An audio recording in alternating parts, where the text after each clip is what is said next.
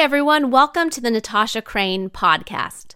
In today's very secular culture, there is a lot of popular level wisdom that passes as self-evident truths that we should just all accept. Statements like, hey, you live your own truth. You are enough. Authenticity is everything. God just wants you to be happy. You shouldn't judge. These are all claims about reality that sound good, but are they really good when we define good by the standard of God's word? Well, in today's show, I'm welcoming back my friend Alisa Childers to talk about the lies we hear in culture and how secular wisdom so often fails. That's what Alisa's brand new book is all about. It's called Live Your Truth and Other Lies, exposing popular deceptions that make us anxious, exhausted, and self-obsessed. Alisa is a speaker, an author, podcaster, blogger, and host of a very popular YouTube channel. I'm so happy to have her on today. Welcome to the show, Alisa. Oh, always great to be with you, Natasha, and always love talking to you. In fact, whenever we are going to record, we end up talking more off air than we even do on the air. I know. We've already been talking for half an hour, but we're going to jump in specifically to your book, which, like I said, is just outstanding. And I hope that so many people are going to read this. I started reading the book, and it's funny because I was already underlining stuff just 6 pages into it. And here's the first thing that I underlined in the book. You're talking about the nature of authority, and you say, reader, I'm going to make a bold claim. I think that ditching the jargon and clinging to the timeless truths of the Bible is the most freeing and stabilizing thing that we can do. So this struck me because you had to say it's a bold claim, and in today's culture, it is a bold claim. Yeah. But it's also sort of a sad thing that we've gotten to this place where trusting in God's word feels so foreign to us. So in a culture where people really tend to resent this idea of authority that's external to yourself, can you explain why you say that trusting in the Bible is the most freeing and stabilizing thing that we can actually do? Yeah, well, I'm glad you highlighted this because it really demonstrates my heart behind the book. So I'm not only trying to dismantle and tear down false ideas and say, no, this is wrong because of X, Y, Z, but I actually want to build back a structure that will give the reader an idea of why it's actually more beautiful to live according to the truth. So it's not just the no's, but it's like, here's why the yes and the truth or the fact of the matter is so beautiful. And so I think when it comes to biblical authority, I would say number one, it's the most freeing and stabilizing thing to do is because I believe there's good evidence to trust the Bible as God's word. But aside from that, I would also say that if you just go on social media, go on TikTok, go on Twitter, it seems like, and I know that a lot of people feel this, but it seems like you kind of have to keep checking to find out what you're supposed to believe today. Culture's views on everything from sexuality to, what's a morally good thing to eat or do as a person. I mean, all of these things are constantly changing, and they change. It seems like, this might be hyperbolic, but it seems like they change every single day. This is why people have to go back and delete tweets from a couple years ago that, don't represent the cultural norm anymore. And it's not enough to just say, hey, we used to believe this, now we believe this, shame on us or whatever. But you actually have to delete those things or you get canceled. People have lost jobs, they've lost livelihoods, they've lost friends, they've lost their communities over not keeping up with how fast culture's ideas on certain things are changing. And so I think one of the reasons that placing our trust in God's word is so freeing is because it doesn't change.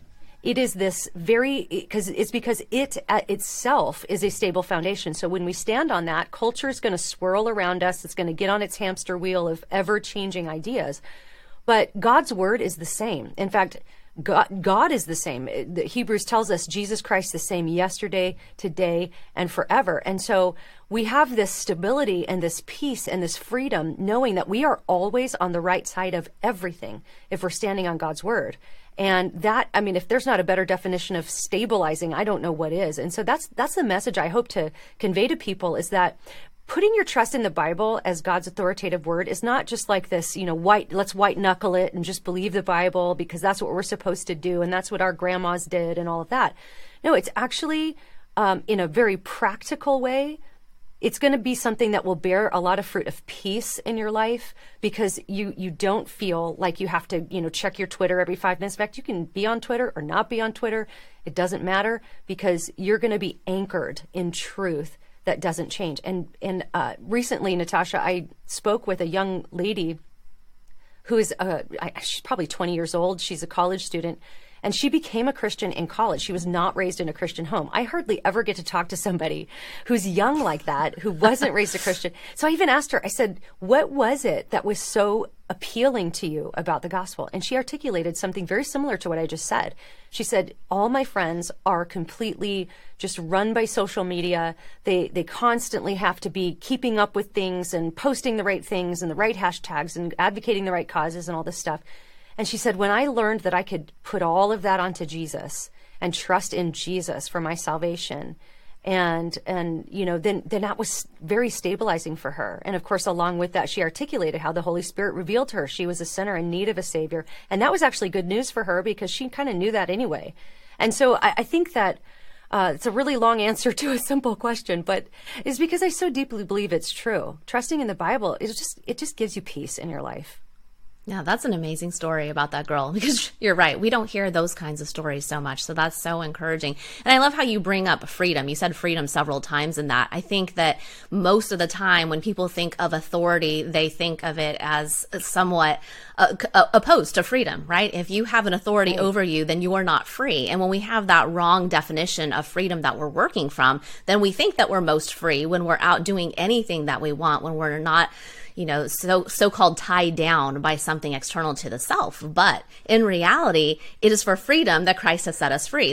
That's Galatians 5:1. Yeah. That's actually my kid's Bible verse right now in homeschool. And I was just thinking about that as you were talking, because it's just so true. It is a freedom when you're under a good and rightful authority.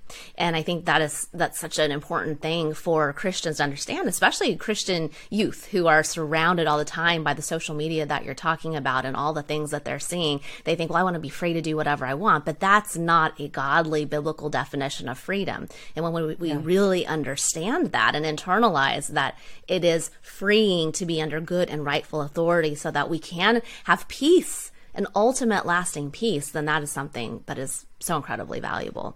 So I love how you highlight that in the book. Well, in the book, you tackle all kinds of popular ideas that from a biblical perspective are lies, as you say in the title. But it also strikes me that so many of these are just flat out illogical as well. So in other words, if you take these things to their natural conclusion, you can see that they just fail, whether you're a Christian or not. So for example, in your chapter on the lie that you should, quote unquote, live your truth, you quote several popular writers. And I just want to highlight one for listeners as an example. One says, to grow, to relax, to find peace, to become brave, we must witness one woman at a time doing the thing that is revolutionary for her, living her truth without asking permission or offering explanation. So I suppose that can sound liberating at first, but no one believes that we really should live without any kind of boundaries. If I want to live my truth by killing every toddler I see, absolutely no one would glorify the fact that I didn't ask for permission or offer explanation. We all intuitively know that there are moral limits to this kind of thinking, though people really don't acknowledge that when they make statements like this. So I'm curious, why do you think that as a culture, we're so desperate to feel like we are living our own truth? And we're so desperate that we can't even see the obvious logical problems with that. Why don't more people go, well, but can I kill a toddler, for example? Right. Why don't we draw that out?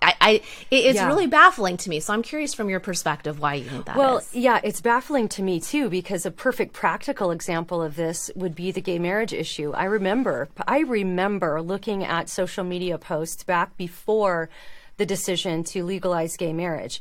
And there were Christians saying, look, if we, move the fence posts for this one, the next thing people are going to be talking about is polyamory. And I remember seeing many posts from gay marriage advocates saying, don't be ridiculous. That would never happen. People would never get on board with that. Well, here we are today with even just, I believe it was a couple months ago, one of those not late night, but prime time type of, it wasn't American Idol, but it's one of those where a person came on and said, here's my family. And it was a group of men and women. And they said, well, who is this? And it was they were a polyamorous relationship with all these people, and they got a standing ovation. So don't tell me that there's not a slippery slope on these kinds of things, right? I mean, we've seen this play out in the practical. So I don't know why more people aren't following these things to their logical conclusion. But I think ultimately it's because people define words in so many different ways. And so if you just look at the phrase live your truth, the quote that you read where I had quoted a popular writer, that's actually Glennon Doyle's quote. And that's what she said in regard to her decision to leave her husband and end up, pursuing this lesbian relationship with Abby Wambach.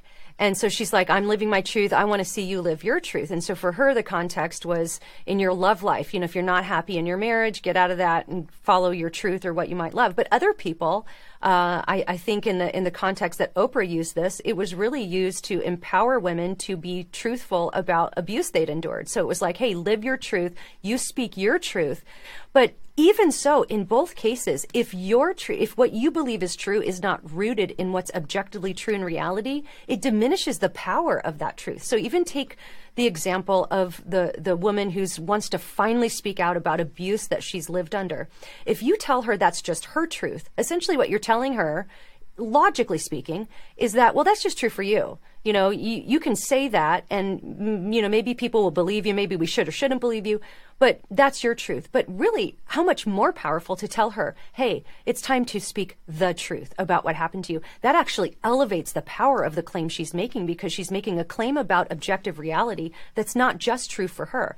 And so I think my hope is that not just Christians, but everybody would become better critical thinkers to think about the logical implications of some of these lies, because certainly there are biblical truths, there are spiritual realities underneath these things that we discuss in the book. But I really wanted to take each lie and kind of do a 2-level approach, where the first level is just the logical level. Why do we all know that you can't just live your truth and someone live their truth? Well, you can, as long as your truths are in somewhat harmony with each other. But as you mentioned, Natasha, what if one person says, my truth is that it's wrong to kill toddlers for fun, and the other person says, well, my truth says it's okay, and it's a good, release of your aggression to kill toddlers for fun. Who decides between them? There has to be an objective reality, an objective standard outside of those two people by which to say, no, it actually is wrong to do that. And I think that's one thing people often skip over is, if we just assume when it comes to morality that the most amount of people that think something's right actually makes it right, then you can't condemn somebody like a Hitler. You can't condemn the atheist regimes in the Soviet bloc, because, that most people in that area thought that at the time that was good.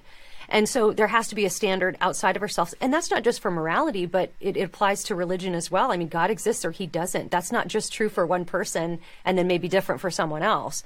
And that's the thing about Christianity that I hope to get people thinking about, is that if Christianity is true, because it makes historical claims by which you could prove it true or false, right? The resurrection of Jesus, Paul said, if Christ has not been raised, your faith's in vain and you're still in your sin. So, but if it's true, if it actually is true, then it's true for everyone. And that means it has eternal consequences for everyone. So someone can believe it or not believe it. That doesn't change what's true about it. And so hopefully we can get people thinking about these kinds of things, because you can't, especially when it comes to religion and morality, you can't just live your truth, because here's another problem, just a logical level problem. If everybody just lives their truth and there's no objective standard outside of us to decide what's actually true in reality, then it's really just the biggest and strongest people that get to decide what's true. And that has worked really badly in history. If anybody looks at a cursory look at world history, you'll see that has not worked out very well. Yeah, exactly. And that's why I love the subjects that you cover in your book, because there is so much bad thinking in culture. And it's not just in culture, it's also within the church. And I think that the subjects in this book make such good test cases for looking at it, because when you do draw out those kinds of things, I think it does become more obvious to people. It's just that people aren't really thinking about the things that they hear so much. So when you say live your truth, and people are like, well, yeah, you should live your truth, or you should be authentic, another one that you cover in the book. People people think that sounds good. They're just not taking it to the natural conclusion. But when you spend just a little time, and for people listening, the book is a very easy read. This isn't, a very big, huge philosophical treatise on, all of these things. This is a very easy, direct read because Alisa's showing in it that in just a few pages, you can show that this whole idea of live your truth doesn't play out if you just think about that a little bit further, just like she's explaining in this. And that's a great example, the answer that you just gave. And you can find that repeatedly throughout the book with all of these different issues. So I love that it becomes a test case for better critical thinking. And I think that the book will really help people to not just think more critically about these specific topics, but about everything that they hear. One of the things that somebody asked online when I said that there's going to be an episode coming out with you about this, someone asked, and it just kind of made me, I was going to do this at the end, but it made me think about it when you were talking. She said, under what circumstances should we respond to fellow believers who are spouting secular wisdom on social media? And what's a good approach if we do respond?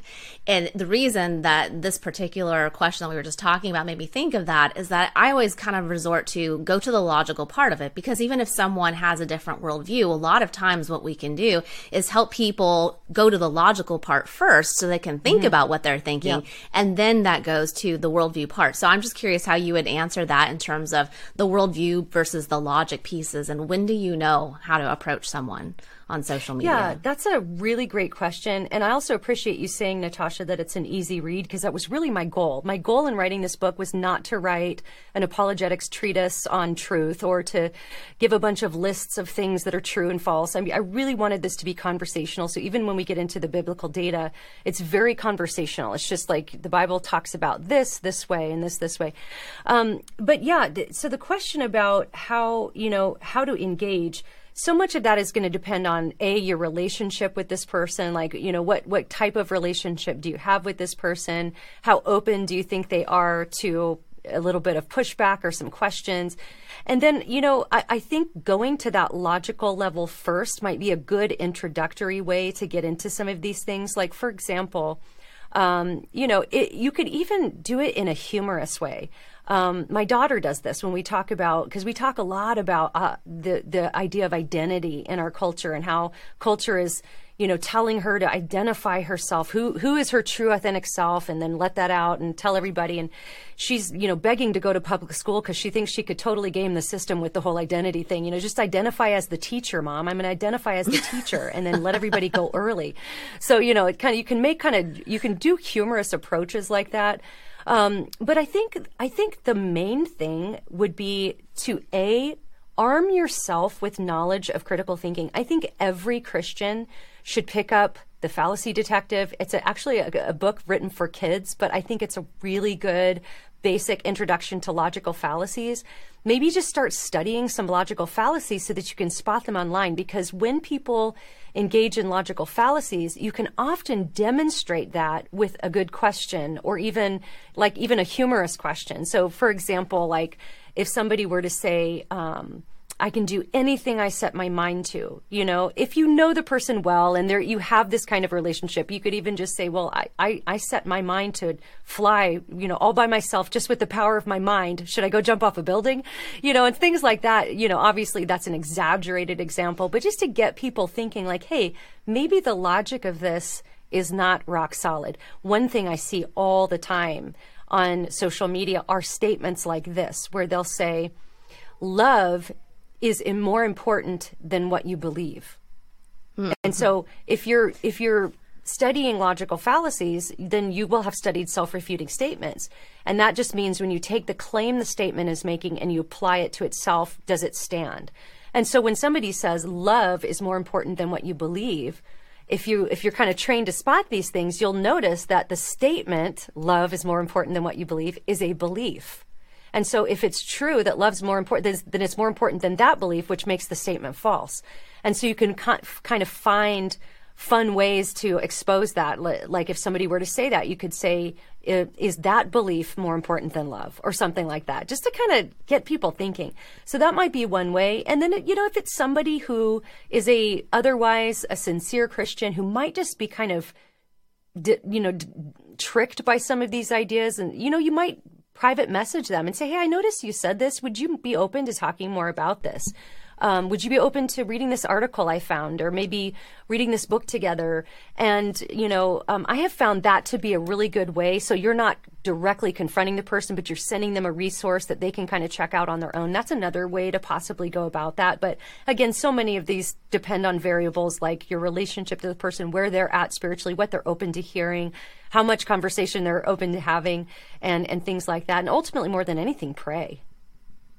Yeah, that's such great advice. And for anyone who's listening who's thinking, but why do we need to correct people? Why do we need to even think about, well, when should I say something? When should I not say something? I think there are a lot of people out there who probably think that. What would you say to the person listening who's just thinking, why would we ever want to correct a fellow believer's thinking? Yeah, and I think just that question is indicative of where our culture is at. We have been absolutely trained to never oppose what somebody else believes or wants to behave like or wants to say. And the reason for that is because our culture has redefined the word love. It's actually considered unloving to publicly disagree with somebody on certain things, because there are certain things that you can cancel people over, that you can very openly oppose people for, obviously. So there's a kind of a hypocritical standard in our culture. But we have really been trained that you're not supposed to oppose someone else's truth. And so I think that the number one thing for Christians who might even be listening to this to say is do a self-assessment. Like, have you bought into some of these ideas? Because if you're asking that question, why don't we just live and let live? And of course we want to be tolerant classically, meaning we want to respect other people's rights to disagree with something we're saying, and we disagree with them but respect their right to say it. That's what tolerance means. But we don't want to cave to cultural ideas that would even try to suppress our voice. And so I think maybe even just a good bit of self-assessment might be in order. Like, why am I even asking that question? Is that something, if I bought into some cultural wisdom that goes against what the Bible says, because the Bible is very clear over and over and over again. In fact, one of the qualifications for elders is to be able to refute false doctrine. I mean, that's a requirement for an elder of a church. As Christians, we are called to test every spirit. We are called to test the ideas, to hold fast to what is true. Paul praised the Bereans for searching the scriptures to make sure that what he was saying was true. There's no biblical sense in which we should just, it's all right. Let them believe what they want to. I mean, Paul was constantly correcting people, calling them out by name. And of course, I love all the verses that tell us to do this in a spirit of gentleness and respect and, doing what you can to live at peace with all people. But part of loving people is speaking truth into situations where they might be being deceived because you care about them. You don't want them to be swept up in an idea that's going to be harmful to them or untrue in their lives and in their relationship with the Lord.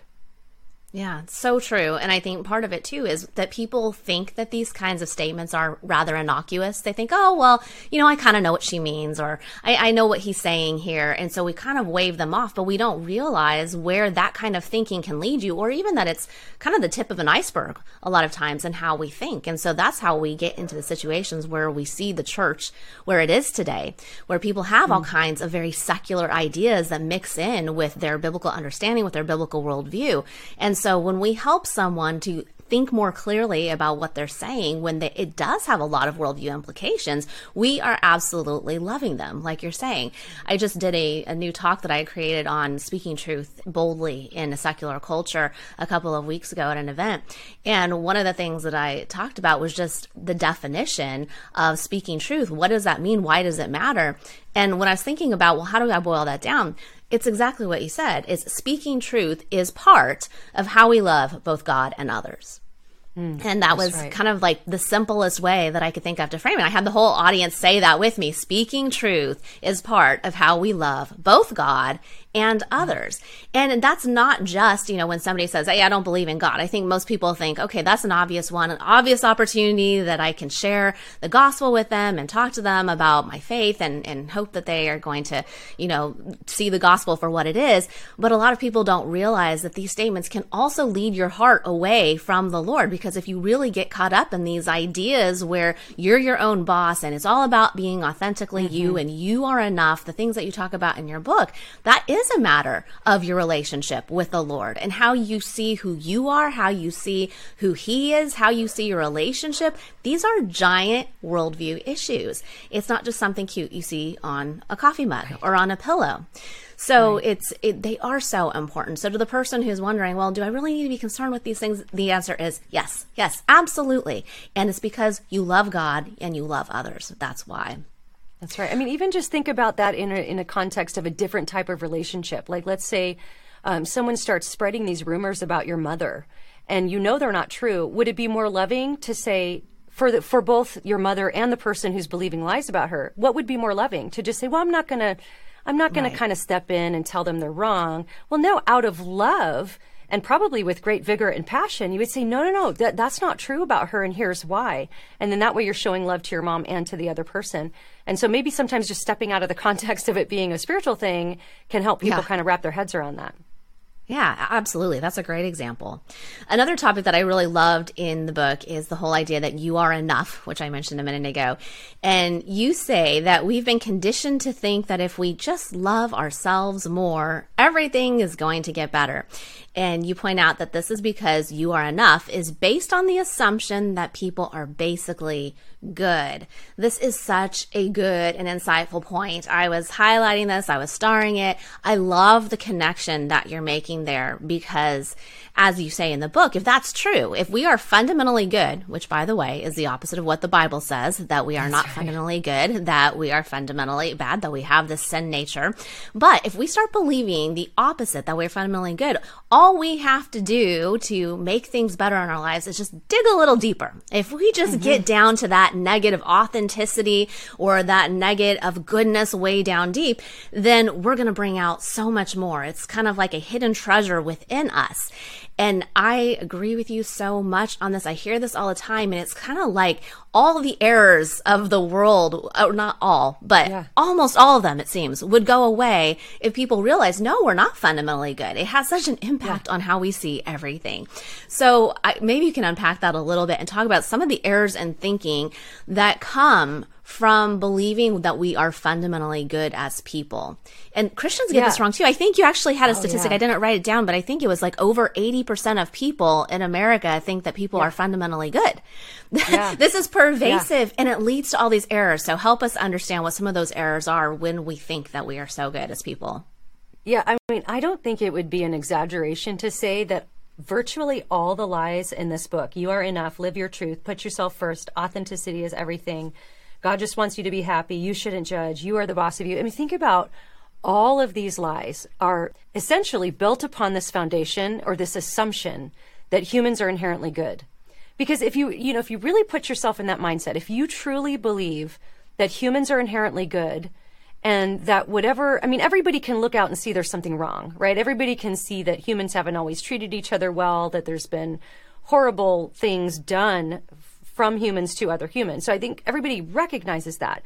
But if you think that the fix to that problem would be to just realize your inner goodness, right? And that's kind of what all these lies are built upon, is just this idea that, hey, you've got to reclaim that inner goodness that's in you. You need to refine that. Everything that's wrong with you, everything that's wrong with the world, it's like culture would say we're being corrupted from the outside in, whereas the Bible teaches that we are corrupted from the inside out. So it's not systems that corrupt people, it's people that corrupt systems. Yeah. That might sound like a small thing, but it's a massive paradigm shift, even in the way people see things like justice and all of this stuff.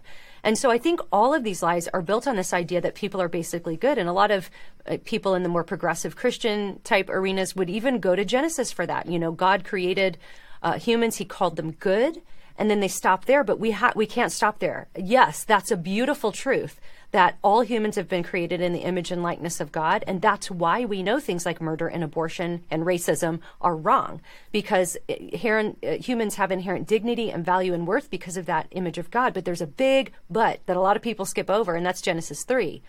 where we have the fall. This is when Adam and Eve rebel against God. And from Romans, we know that this ushered sin and death into the world. And through Adam, sin and death spread to all men. And then the Bible talks about our nature being that we are by nature children of wrath. It says this in Ephesians. And so we have to understand that the way the Bible talks about the human heart, it's deceitful and wicked. Insanity is in our hearts from our youth. It talks about, even Jesus talked about all manner of immorality flowing out of the heart of man. The Bible continually talks about the heart of people, the heart of humans, as being fallen, as being broken. It's not that the image of God is lost, but it's distorted by sin.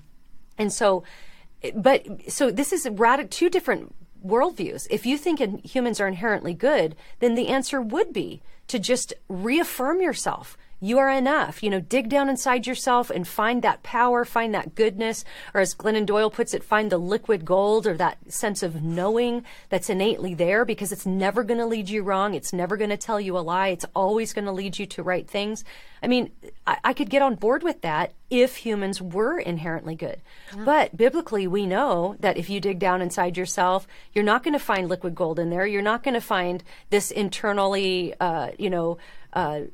always correct sense of morality or directional sense of what you should and shouldn't do. You're not going to find that. You're going to find a sinner that's deeply in need of a savior. And so I think that, honestly, sometimes I've thought about this so much, even since I wrote the book. I almost wondered if I should have done a whole chapter just on, the inherent sinfulness of man. I did go into it quite deeply in the You Are Enough chapter, but really all these lies are built on that. Is just this idea that you just need to dig down inside yourself. And whatever you find in there is what you need to identify and then unleash on the world and live your truth. Identify yourself, live your true, authentic self. And so it's just really built on a false premise. Yeah, absolutely. And I think, and I know from our conversations, you probably agree with me about this, but I think that so much of this starts with the way that we teach kids in Sunday school. Going back to those earliest years in Sunday school, how often do those lessons just revolve solely around how much God loves us? And we want kids to know that God loves us, right? But there's another part of that picture. That's the part of who God is, but it's a very singular focus. God is many other things. He is absolutely love. He defines what love is, as we've been talking about, but he's also holy. He's also just. He's also omniscient and omnipotent. He is so many more things, but kids don't hear about all those attributes because we have such watered down kinds of church programs for kids where we think all they need to know is how much God loves them. Well, we don't just need to teach kids about how much God loves them. They need to know that 100%. So no one listening should take away that I don't think that. But we also need to know who we are. Who we are as image bearers of God. That's a huge part of that. Why that gives us an objective basis for believing that all human beings are equal by their very nature. It gives us a basis for justice in terms of how we see one another and how we treat one another. But also we are sinners. We are sinners. Yeah. And I think that a lot of people, their skin would crawl to just think of teaching young kids, and we've seen this in progressive articles that have been written that we talk about, but a lot of people would think, oh, you're going to tell little kids that they're sinners? Yes. That is who we are as human beings. And I think that we have to be able to say that. Otherwise, what kids hear for years and years is just how much God loves them and you're so great and you are a friend of God. I remember when my kids were little, singing that song. I'm not going to try to sing because that would just be embarrassing, especially with my guest today, Alisa Childers.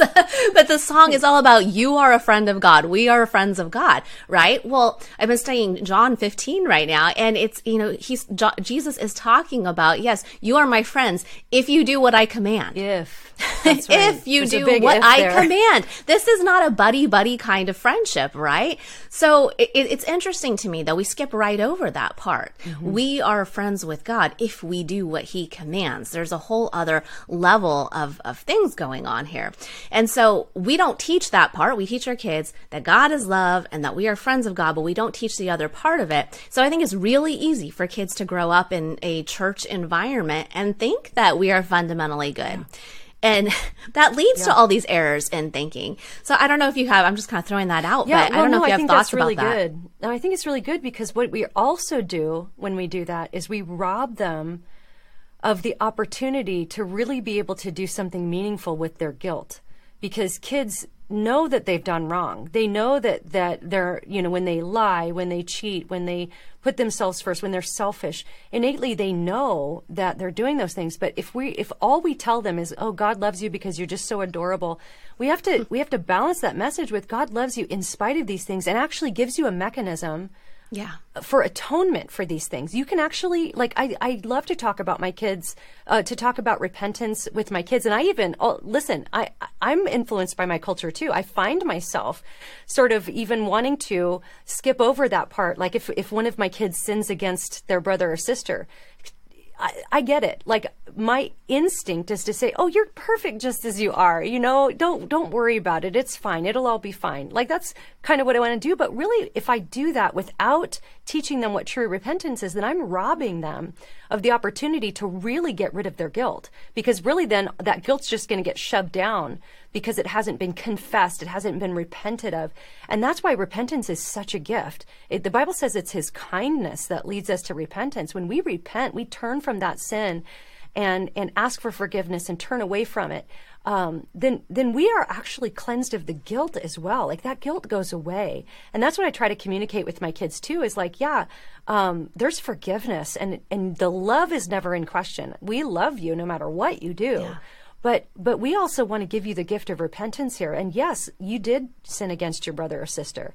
And that's why you need to go repent to them, and you need to repent to the Lord. And then that frees them. I think, when I talk about freedom, you're giving them the opportunity to really manage, to do something with that guilt that is just going to get shoved down if you just tell them how nice and beautiful and cute they are. Yeah, absolutely. So everyone, go home and tell your kids they're huge sinners tonight. That's the homework, right? Repent. Sinners in the hands of an angry God. Yes, absolutely. I think we've talked about so many great topics, but I think my absolute favorite chapter in the book is the one on authenticity, because this is something we hear all the time, that you just have to be your authentic self. And you do a great job of breaking down the different definitions of authenticity, because like we've been talking about, people can mean lots of different things when they say that. And sometimes that's a good word to use in the context, but a lot of times it's not. So I love when you say, for example, that quote, authenticity begins with a death, specifically a death to self and reorientation toward living for Christ. So can you help us understand what a biblical view of authenticity is and how the popular view fails? Why do we need a death? Yeah, well, so in reality, at least that I have found, there's not like this concept in the Bible of here's how to live authentically. Like, you don't find teachings with that word, at least translated in English that way.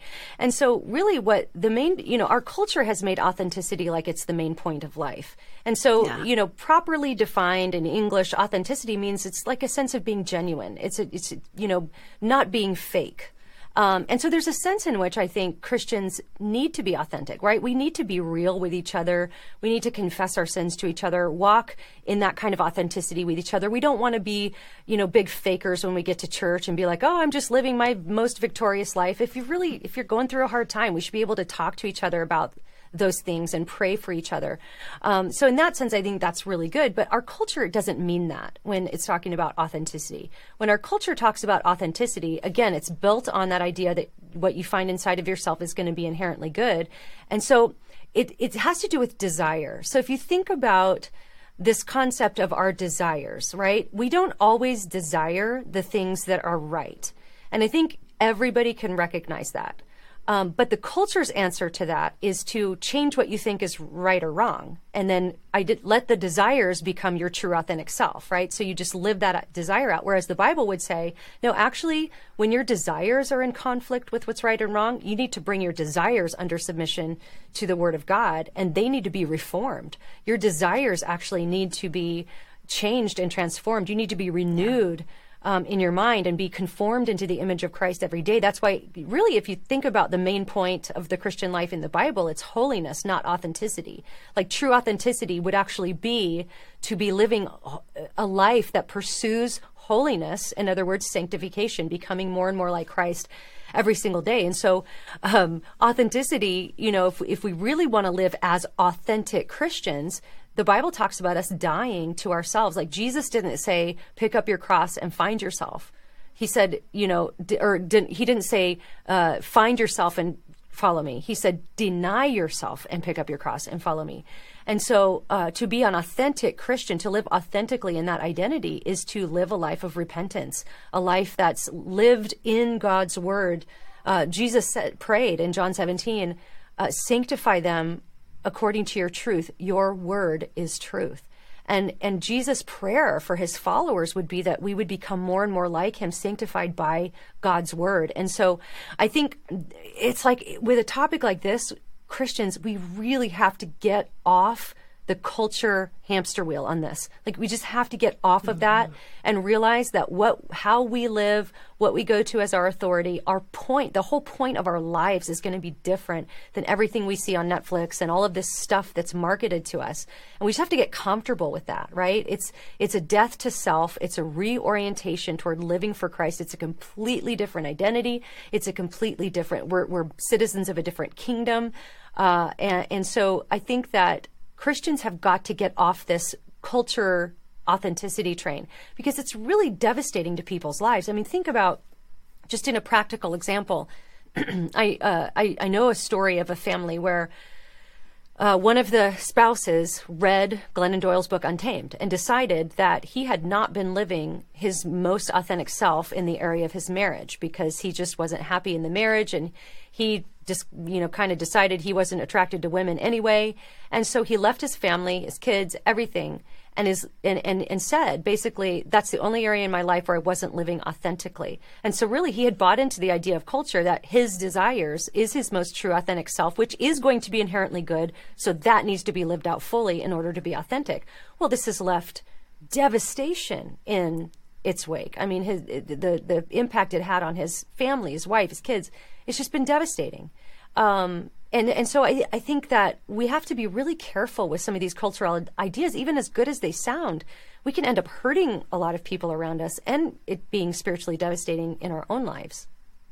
Yeah. And, it's interesting that you just told a story about a guy that kind of bought that lie, because one of the things that I was pondering as I was reading the book is that it seems to me, even though the book is clearly written for anyone, it's not just written for women, a lot of the lies that you talk about, and especially authenticity, it stands out to me, they're really pervasive in women's circles, especially. So some of them you would see more men talking about, but some of them do seem like women especially fall prey to these things. I'm curious if you agree with that, and if so, why do you think it is that this is especially within the women's realm? It's funny, I get asked this a lot, like, is this something that is more pervasive in women's circles? And to be honest with you, I don't know. I actually think men buy these lies probably in equal measure, but they just maybe manifest differently. So if you even think about authenticity, the need to be authentic, I think men do buy into that. Like, even just look at in particular intersectionality, intersections of oppression as the world would talk about it, how even with, like maybe gay men in a particular environment are, encouraged to live authentically in that identity, or other men who might be just giving into a life of laziness, of video games and living in their mom's basement. It's like, well, they might not word it that way, that this is my true authentic self, but they're buying the same lie, because they're saying, I don't need to get up and get a job, because this is who I am. This is what makes me happy. This is what my desires are saying. So I do think that it's kind of a human problem that would manifest in different ways for men or women. But I do think that women maybe fall for some of the, I don't know. I don't want to speak out of turn here, because I'd have to think about it more.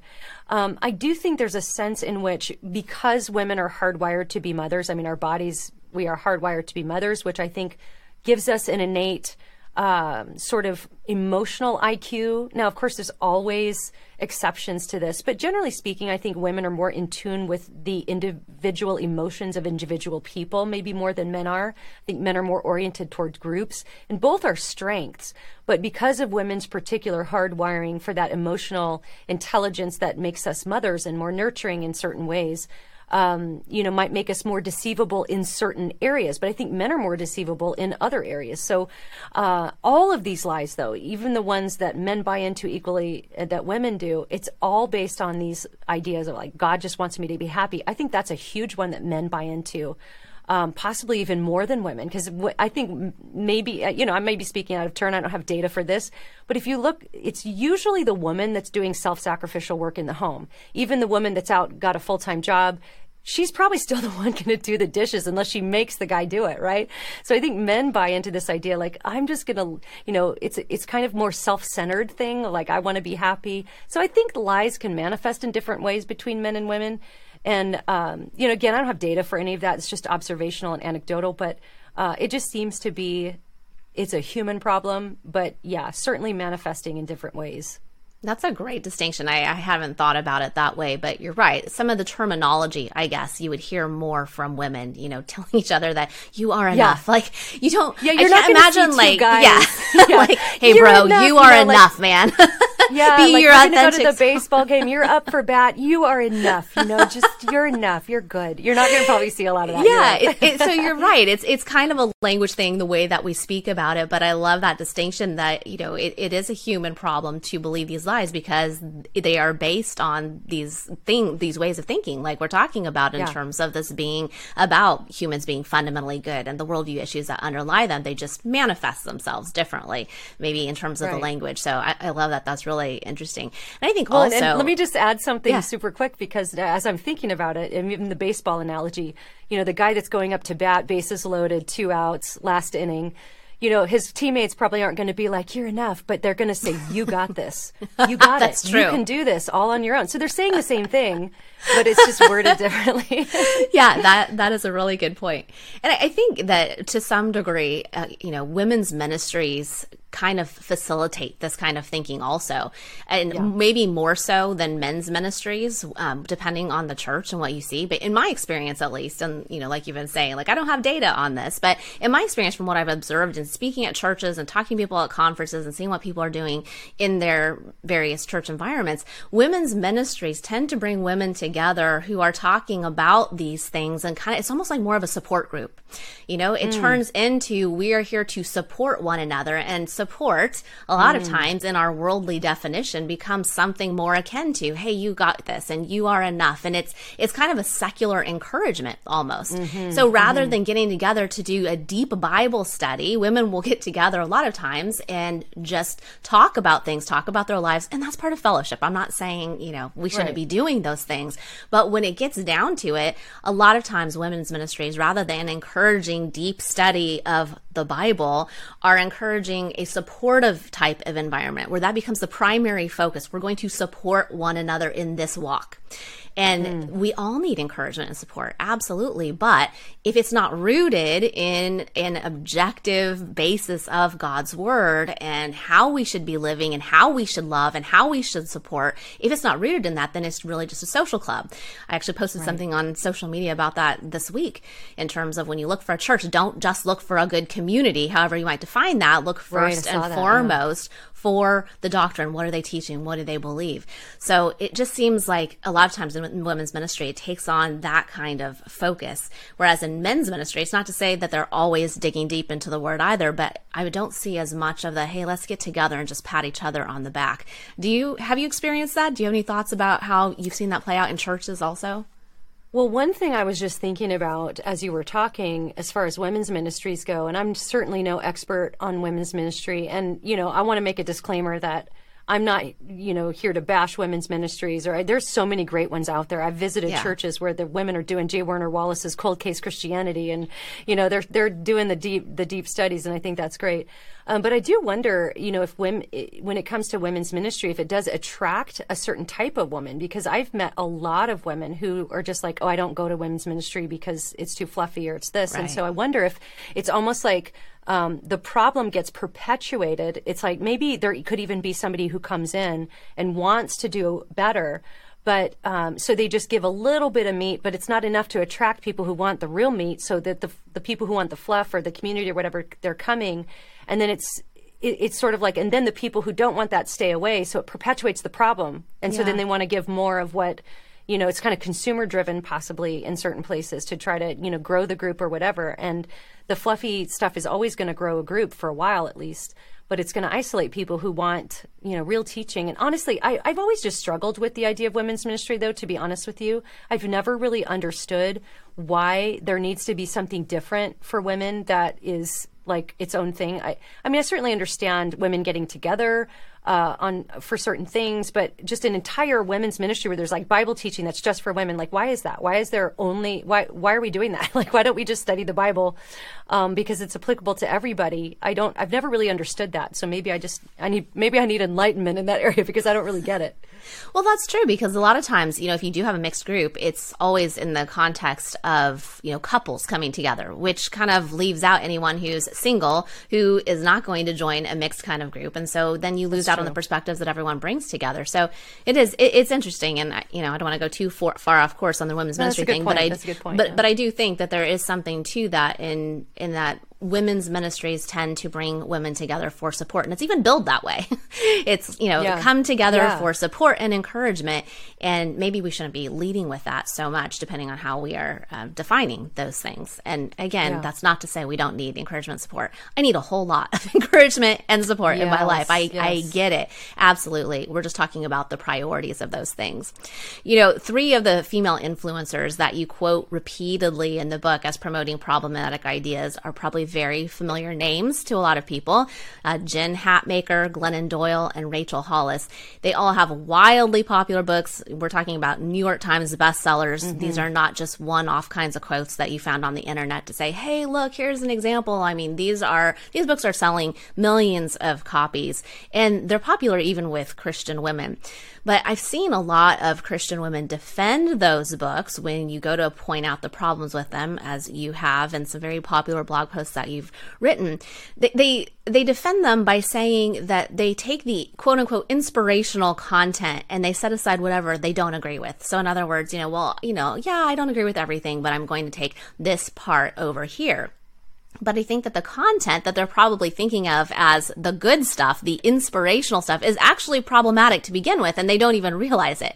Yeah. So it's concerning to me when I hear people try to defend the books in that way, because it's not so easy to just slice off the bad stuff from the good stuff, because a lot of times people don't realize what exactly the bad stuff is. So what would you say to women who maybe are listening to this thinking, yeah, but I really enjoyed that Jen Hatmaker book. She's so funny, and there's definitely some truth in there. Yeah, I don't agree with everything, but do we really have to toss out these books? What would you say to somebody who's thinking that right now? Well, I would like to ask them a question, and my question would be, is how much time are you spending reading the Bible every day?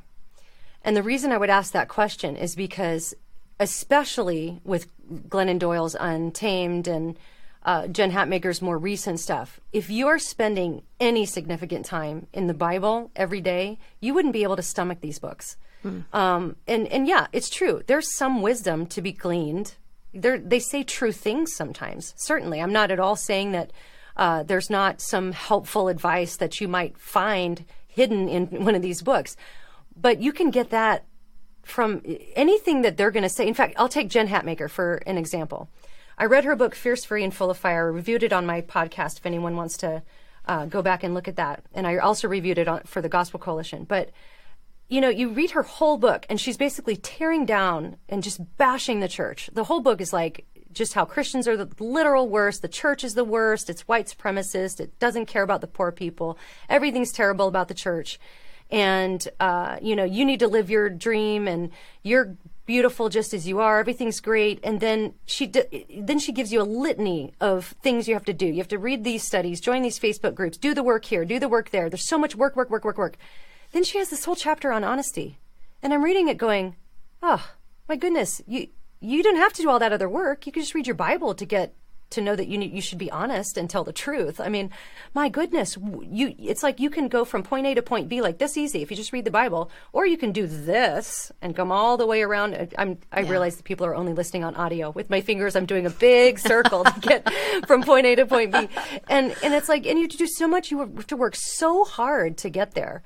And so, I mean, here's the point I would make about that. Yeah, I'm certainly not going to deny that there are true things that are said in these books, all 3 of them.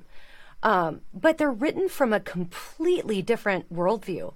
And the way that and the truths that are true are not worth reading all the other stuff to get to.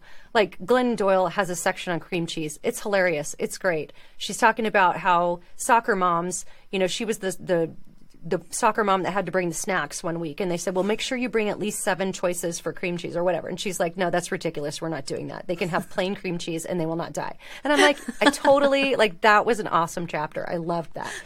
But did I need that? Did I need Glennon Doyle to tell me that it's decadent and stupid to entitle kids with 7 kinds of cream cheese? No, I don't need that. I can live without that. And so I guess the question, I would really want to know how much time they're spending in the Bible, because it would be very hard to read a Glennon Doyle or Jen Hatmaker or Rachel Hollis book for pleasure if you are spending significant time in the Bible. It was incredibly difficult for me to get through these books just to review them. So, yeah, I think that would be the main question I would ask. That's a really convicting question. I love that question because it's true. If to a certain degree, I mean, books are all over the spectrum in terms of how much is wrong with them. But if you have these books that are written from just this wildly different perspective, like you're talking about, if you really are rooted in the Bible as God's word, it's going to continually ping at you. It's going to continually put a knot in your stomach that, wait, that's not true for Christ followers. Oh, well, this isn't true for Christ followers. And at some point you say, I can get the humor somewhere else. I don't need to take in these lies. I don't need to get confused with the secular way of thinking. Even though, yes, at least Jen Hatmaker used to be associated with being a solid Christian writer. I mean, lots of people used to look to her. Her books were everywhere in Lifeway. And, so I think there's just a lot of confusion. Well, she's a Christian too, people would say. But, like I talk about in Faithfully Different, 65% of people today in America say that they're Christian. That's the label they applied themselves. But research also shows that only 6% have a biblical worldview. And that meaning that they adhere to the core truths as taught in the Bible. And so when we remember that tells us, okay, that big gap between the 65% and the 6% is going to show you that a lot of things that you see from quote unquote Christian people are not going to actually line up with the Bible. And if you're reading a book that continually differs from the Bible, like what you're describing, then I think it's time to say, is this really an important part of my life? I could be using that time to read a different book that actually teaches things that are in line with God's word, and that could be spiritually beneficial to me and to other people. Or go read just a pure fiction book if you're just looking for entertainment that doesn't continually feed you lies, right? There's so many alternatives. And I would add this too. I'd be very careful with what you think is inspirational, because I'll even take, people are going to think I'm just like an old goody two-shoes, waving my lace doily, kids get off my lawn kind of situation here. But I'm just going to say this. So Jen Hatmaker went viral a few years ago with a post. It was hilarious. This post about end of the year moms. I mean, I think it even landed her a spot on the Today Show. It was kind of like what really first broke her into the mainstream, news and all of that stuff. And it was hilarious. She writes this whole post about, it's like the last week of school, and that's always when they want you to come up with the costume for your kid, and you got to do all these things and have the snacks and then this and then that. And it's like, you're barely getting out of bed by the end of May, right? So all these moms, myself included, related with that. Like, that's really funny. But the more I thought about that, the whole message of that was just basically like, yeah, it's okay to just throw in the towel and be lazy at the end of the year. I mean, that's really, so what you find, it was funny. I laughed. I related with it. But I was actually also convicted, because I'm like, ooh, I don't want to cave into this idea of just like finish with your hands up, whatever. I don't even care anymore. And that's okay. Because a lot of times what this inspirational content, quote unquote, does is make you feel better about your sin or your weaknesses or your shortcomings, gives you excuses to say, oh, I'm not the only one, so I'm just going to, crack open a bottle of wine and go with it. It's like, let's hold ourselves to higher standards. I get it. I get, running out of lunch ideas by the end of the year and all that. But that's not an excuse to just become that. And that is often the sad thing that people do find inspiring about that is like, oh, okay, it's okay then for me to sort of just become lazy at the end of the year. And while we can giggle, that is funny. We all face that. But like, let's finish strong. Let's get up and finish and teach our kids that. Let's brush our hair. There's my lace doily. There's my, let's brush our hair. That's my lace doily soapbox sermon for everybody today. And the definition of inspiration, I mean, that you're so right about that, because as you're talking about this, I'm just thinking, like, we can actually feel inspired by something because that's based on our own aspirations. But those aspirations, if we don't have them rightly in place to line up with what the Bible says we should aspire to, then we're going totally off course. And so a lot of people, if we're starting from those wrong aspirations, and you go to read a book like that and you're like, oh, I'll just throw out the bad. But if your aspirations aren't in line with what the Bible's talking about, you may come away from these books feeling inspired. And you might think, well, that means that it's okay. That means that I really did get something out of this. But I think we have to remember that your feelings are not your ultimate guide, like I talk about in Faithfully Different, that your feelings may lead you astray. And the Bible says that there's a very good chance that will happen because our hearts are deceitful. And so if we're feeling inspired, it doesn't necessarily validate the book. It doesn't validate everything that you just read just because you feel inspired. You can feel inspired for very wrong reasons to go and do very wrong things. So inspiration certainly is not the goal. You know, someone's listening is absolutely bound to be thinking this, Alisa, and you and I both know it because we hear it all the time from our online platforms. What do you say to the person who is sitting here thinking right now, why are they talking about people by name? Why are they calling out a Jen Hatmaker? Why are they, talking publicly about all of these people who are writing these books? Shouldn't they go personally to talk to them about that? Isn't that the biblical way? We are being judgmental and we are not seeking unity. We hear those things all the time. So all the time. For all of eternity, can you please answer the question, are we being judgmental? And are we not pursuing unity in the way that Jesus prayed? And I'm going to take your answer here, and I'm just going to have a link to it so that I can continually plug it in every time I hear the comment, because you hear it all the time, and there's genuine confusion. And it does, to be fair, it comes from a good heart. It comes from a good place. That a lot of times people are just saying, like, hey, let's not name people. Jesus wants us to all be unified. Let's not do that. So what do you say? Okay. So this is something that happens all the time. In fact, if anybody wants a picture of what this looks like, go to my post on my website, alisachilders.com, where I reviewed Girl Wash Your Face by Rachel Hollis. Just go down into the comments and people will come in there and say, why didn't you go to her personally before you kind of blasted her ideas publicly?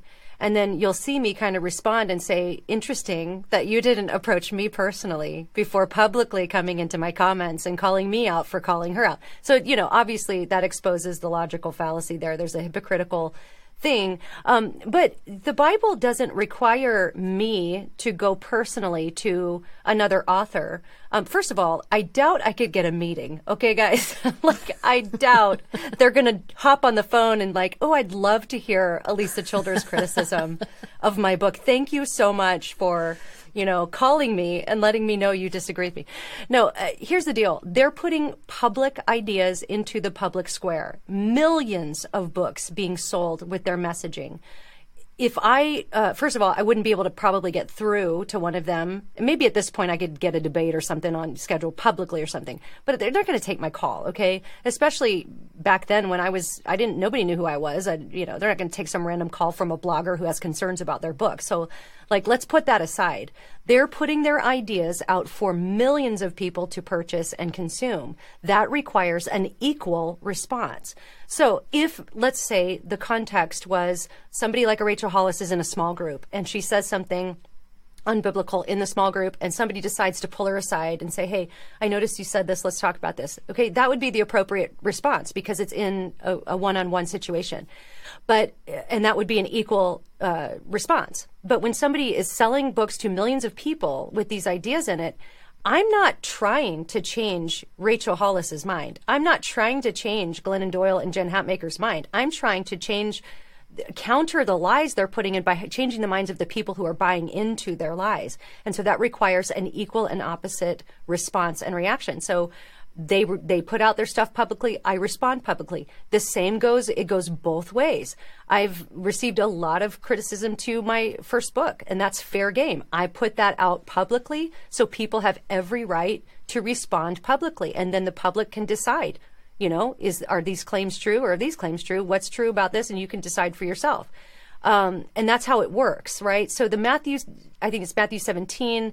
The context of that is not somebody writing public books and then you responding to that error. It's just not it doesn't even work. Yeah, absolutely. And when it comes to the whole unity thing, I always tell people, can you find a place in the Bible that says unity means we're going to take all ideas as pretty much okay and get around in a circle and say, here we all are, we are unified as Jesus called us to. This is not a biblical idea. Every time that the Bible actually talks about unity, and you can see this throughout the New Testament, it's talking about bringing those in error into truth so that you can be unified around true belief, around true doctrine, true ideas, the true beliefs about Jesus. So there's one faith that we're unified around. And even in Romans 16:17, Paul says, I appeal to you, brothers, to watch out for those who cause divisions and create obstacles contrary to the doctrine that you have been taught. Avoid them. So notice that Paul is actually saying it's the false teachers who are being divisive, right? Not the believers who are calling out their false doctrines. Yeah, exactly. And you can see this throughout the pastoral epistles, especially. It's talking about holding to sound doctrine. And I think that a lot of times people just pull out one or two verses and they say, Jesus prayed for unity. This was so important to Jesus. Right. Unity. And it's like, yes, unity is important, but unified around truth, not a false kind of unity of bringing in all kinds of ideas. Instead, we are called throughout the Bible, in the New Testament, to look at the errors in thinking and to, in truth, speak truth so that we can love people by bringing them into a correct belief. So yes, this is a really important thing that we hear all the time from people. It's important for everyone to understand that. And the same thing with being judgmental. I mean, that word, again, we are called to be judgmental, when by judgmental, we mean discern between what's right and wrong. These kind of concepts go hand in hand. So on a very final note, just for parents who might be listening who have teens, when I was reading the book, I was especially thinking about teen girls who hear this kind of language all the time in their circles, and, the kinds of lies that you're talking about the book. And it's so accessible as a read that I think that parents with teen girls, you don't even need a separate book, geared toward teens or anything like that. It's just perfect to read together with them. And I highly would recommend that to parents who are listening. Can you help parents understand the value of this book in terms of what happens when teen girls believe the kinds of lies that you discuss? How do these lies affect their faith and their overall worldview, especially at this age and with the peer influences that they have? Well, actually, Natasha, you are the one who's got me thinking more about that. In fact, after you read the book, you texted me that this would be so good for teen girls, which has caused us to really think practically about putting together a curriculum for maybe girls anywhere from 15 to 25 around this content. So thank you for that, because I hadn't really thought that through all the way. But yeah, I think that this is so massively important for teens because, their frontal lobes aren't even fully developed yet. So it's kind of like whatever is the shiny carrot. We have a tendency as teenagers and as young people to kind of go after whatever feels right to us inside. And I think just demonstrating to young people, and, I have kids who are 14 and 11. So this is something I even observe among their friend group and their age group, is that even if they might have really deep beliefs about something, they're really conditioned to not show any disagreement with each other. But if one person has something that somebody else might disagree with, they're kind of trained to affirm that, right? To just affirm what the person is saying because that's their truth, that's what they think. And so I think this is so key for young people because they really do need to understand that Christianity isn't like your favorite flavor of ice cream. Where you might say you think chocolate is the best and you think Rocky Road is the best. It doesn't work that way. And so even just helping our teens to understand that Christianity is more like math. 2 + 2 = 4. That's what reality is. And Christianity is true as much as 2 + 2 = 4. And so however you might approach 2 + 2 = 4 is how you need to approach the question of God and Christianity, and is that true, like you would math. And I think that there is such a push. Of course, there's the agenda, and I'm sorry, not to open a whole big can here, but the whole radical gender theory and the trans ideologies that are grooming our kids to think that they need to just go inside themselves and find out what their desires are and then sanctify those desires and live them out. I think that would be the number one thing we have to help our kids understand. They don't decide those things. Like, you don't even decide what you are or who you are. That's decided for you by your creator, by the person who designed you. And just even zooming out for the big picture, things like that with teens is so important. But because it really, honestly, especially when it comes to that radical gender theory, trans ideologies, it can have not just spiritually destructive consequences, but permanent physical consequences, where if our kids buy these things, they might decide at 14 years old to go have a double mastectomy because they think they're a different gender, and then come to deeply regret that, or have some kind of a surgery to where they can never bear their own children. I mean, these are ideas where it's not just in the theoretical anymore. For our young people, these are like life and death, and have absolutely important and physical consequences that could bear themselves out for a lifetime of irreversible damage, as the book talks about by Abigail, I think it's Abigail Schreier, about the trans ideology. So we have to root them in truth and help them understand that these aren't things that you just decide on a whim, or that you decide based on some internal compass, who you are, what kind of a thing you are, what's your purpose. That you don't choose that. And actually, I have found that with young people, that's actually a relief for them to discover that actually it's not on them to have to decide all those things. Yeah. And I think that's where the gospel can be so beautiful to young people. Yeah, and that goes back to what we were talking about earlier with freedom, right? It's actually freeing to know, oh, wait, I don't have to spend my whole childhood thinking about who am I really, and who do I want to be? What's that authentic part of me everyone's talking about that I need to get back to and dig down to? It is so liberating to realize, wait, somebody made me, and that makes me valuable. That makes me something so much more than whoever I think that I am. I'm so much more than the sum of my physical parts and whatever I happen to think about those physical parts.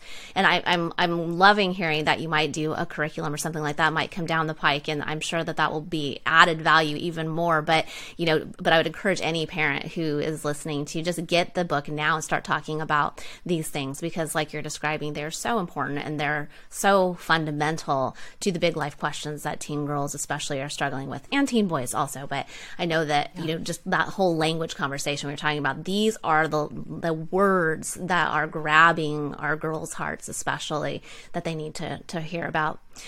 Well, Alisa, thank you so much for the time today. This has been so insightful, as always. Love the book, and encourage everyone to get a copy. It comes out this week, and it's amazing. So get a copy, do study groups in your church, get people together, all those kinds of good things. And I know that it will be a fantastic tool for people to really dig in and think about living your truth and all of these other lies. So thanks so much for joining me today. Always fun, Natasha. Thanks. Thanks so much, everyone, for listening today. And as always, I would really appreciate it if you would take the time, if you're enjoying the show, to tell a friend about it, and or leave a review on Apple Podcasts or whatever player that you're listening on. It helps people to find out about the show, and I appreciate it a lot. Thanks so much, and I will talk with you soon.